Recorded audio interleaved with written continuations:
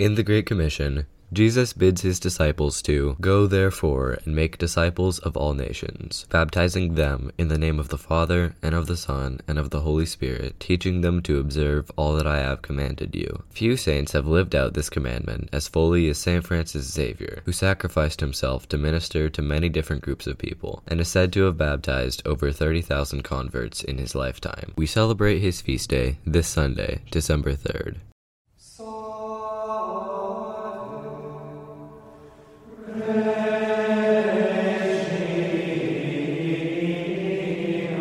Hello, I'm Ben Wells. I program and maintain our website, goodnewsmagazine.xyz, as well as all our other digital platforms. This is the Saint Saturday for December 2nd, 2023. St. Francis Xavier was born April 7th, 1506, in the small castle of Xavier in Navarre, modern-day Spain. His father died when he was only 9, during the invasion of Navarre by Ferdinand of Aragon. Francis's brothers attempted to expel these invaders, but this only resulted in the local governor destroying all but the family keep of their castle. The castle has since been restored and can be visited today. When he was 19, he left Navarre to study at the University of Paris. There he met and became the roommate of St. Peter Faber. During his study, St. Ignatius Loyola moved in and converted Peter to the priesthood. St. Francis, however, was initially not interested, instead becoming a teacher of Aristotelian philosophy. Ignatius was eventually able to win over St. Francis, and on August 15th, 1534, Peter Faber, Ignatius Loyola, Francis Xavier, and 5 others met together in the chapel of Saint-Denis in Montmartre. There they made vows of poverty, chastity, and obedience, and formed plans to evangelize non-believers in the Holy Land. If they were unable to reach the Holy Land, they would accept other missionary orders from the Pope instead. This was the beginning of the Society of Jesus, better known as the Jesuit order. Francis began studying to become a priest, and traveled to Venice to wait for a ship to the Holy Land. While he was there, Francis faithfully cared for the sick in hospitals. He was never able to visit the Holy Land because of war in the region. During this time, King John III of Portugal felt that his settlers in India were not obeying the laws of God. He therefore asked Pope Paul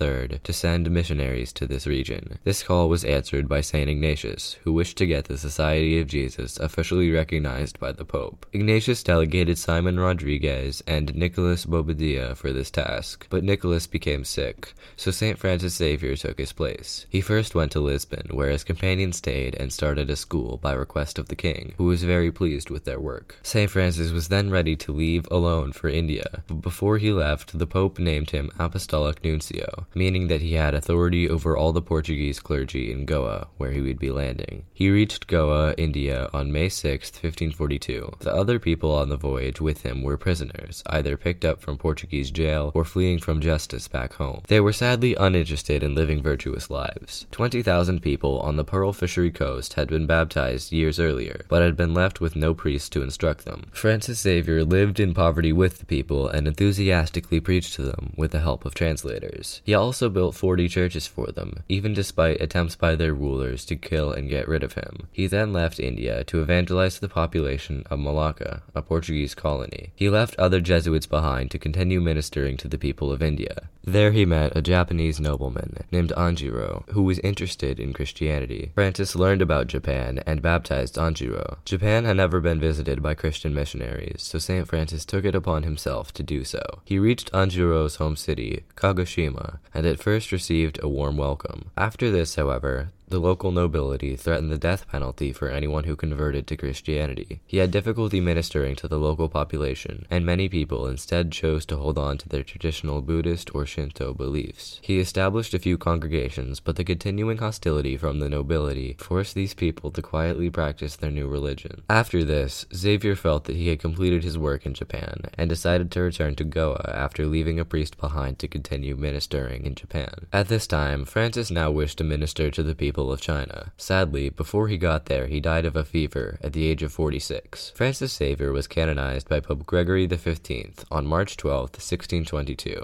at the same time as Ignatius Loyola. He was a model missionary as well as a kind and caring person. Franciscan media puts it this way: wherever he went, Xavier lived with the poorest people, sharing their food and rough accommodation. He spent countless hours ministering to the sick and the poor, particularly to lepers. Very often he had no time to sleep or even to say today's breviary, but as we know from his letters, he was always filled with joy. I hope that this great saint can be an inspiration in our lives. St. Francis Xavier, pray for us. But wait, don't leave yet. Coming up this Thursday, December 7th, is the feast day of St. Ambrose. Evelyn Wagner wrote about this saint in the last issue of Volume 2. Here is her article. St. Ambrose by Evelyn Wagner. St. Ambrose was born in 340 in Milan, the second capital of Italy. He was born to a Christian family and had two siblings, Saturus and Marcellina, in Trier, Gaul, present-day Germany. Ambrose studied law, literature, and rhetoric in Rome. He was made governor of Liguria and Emilia around 372. After the former bishop of Milan died, Ambrose worked to prevent any uproars of the Arians against the Nicene Church at the election choosing the next bishop. While speaking, the assembly began calling for him to be the next bishop, but he refused. Ambrose attempted to hide, but one of his colleagues gave him up, and within a week he was baptized and consecrated bishop on December 7th, 374. As a bishop, Ambrose sold all his land and gave away all his goods. He was often more politically powerful than the emperor because he was so popular. He studied theology, the Old Testament, and Greek authors. He used all of this knowledge in his preaching. Ambrose impressed Augustine of Hippo, who before had thought poorly of Christian preachers. After Augustine met Bishop Ambrose, he reevaluated himself and changed his life. He was baptized in 387. Saint Monica, who was Augustine's mother, loved Ambrose. She referred to him as an angel of God who uprooted her son from his former ways and led him to his convictions of Christ. Ambrose tried to end Arianism in Milan. The Arians occupied many positions of leadership, but Ambrose was always able to stay one step ahead. Unfortunately, the Arians were able to increase their strength, and Emperor Valentinian II and his mother professed Arianism. They wanted some of the churches in Milan to be dedicated to this purpose, one in the city and one in the suburbs, but Ambrose refused. He spoke in front of the council and in defense of the church. "If you demand my person, I am ready to submit. Carry me to prison or death, I will not resist, but I will never betray the Church of Christ. I will not call upon the people to succor me. I will die at the foot of the altar rather than desert it. The tumult of the people I will not encourage. God alone can appease it."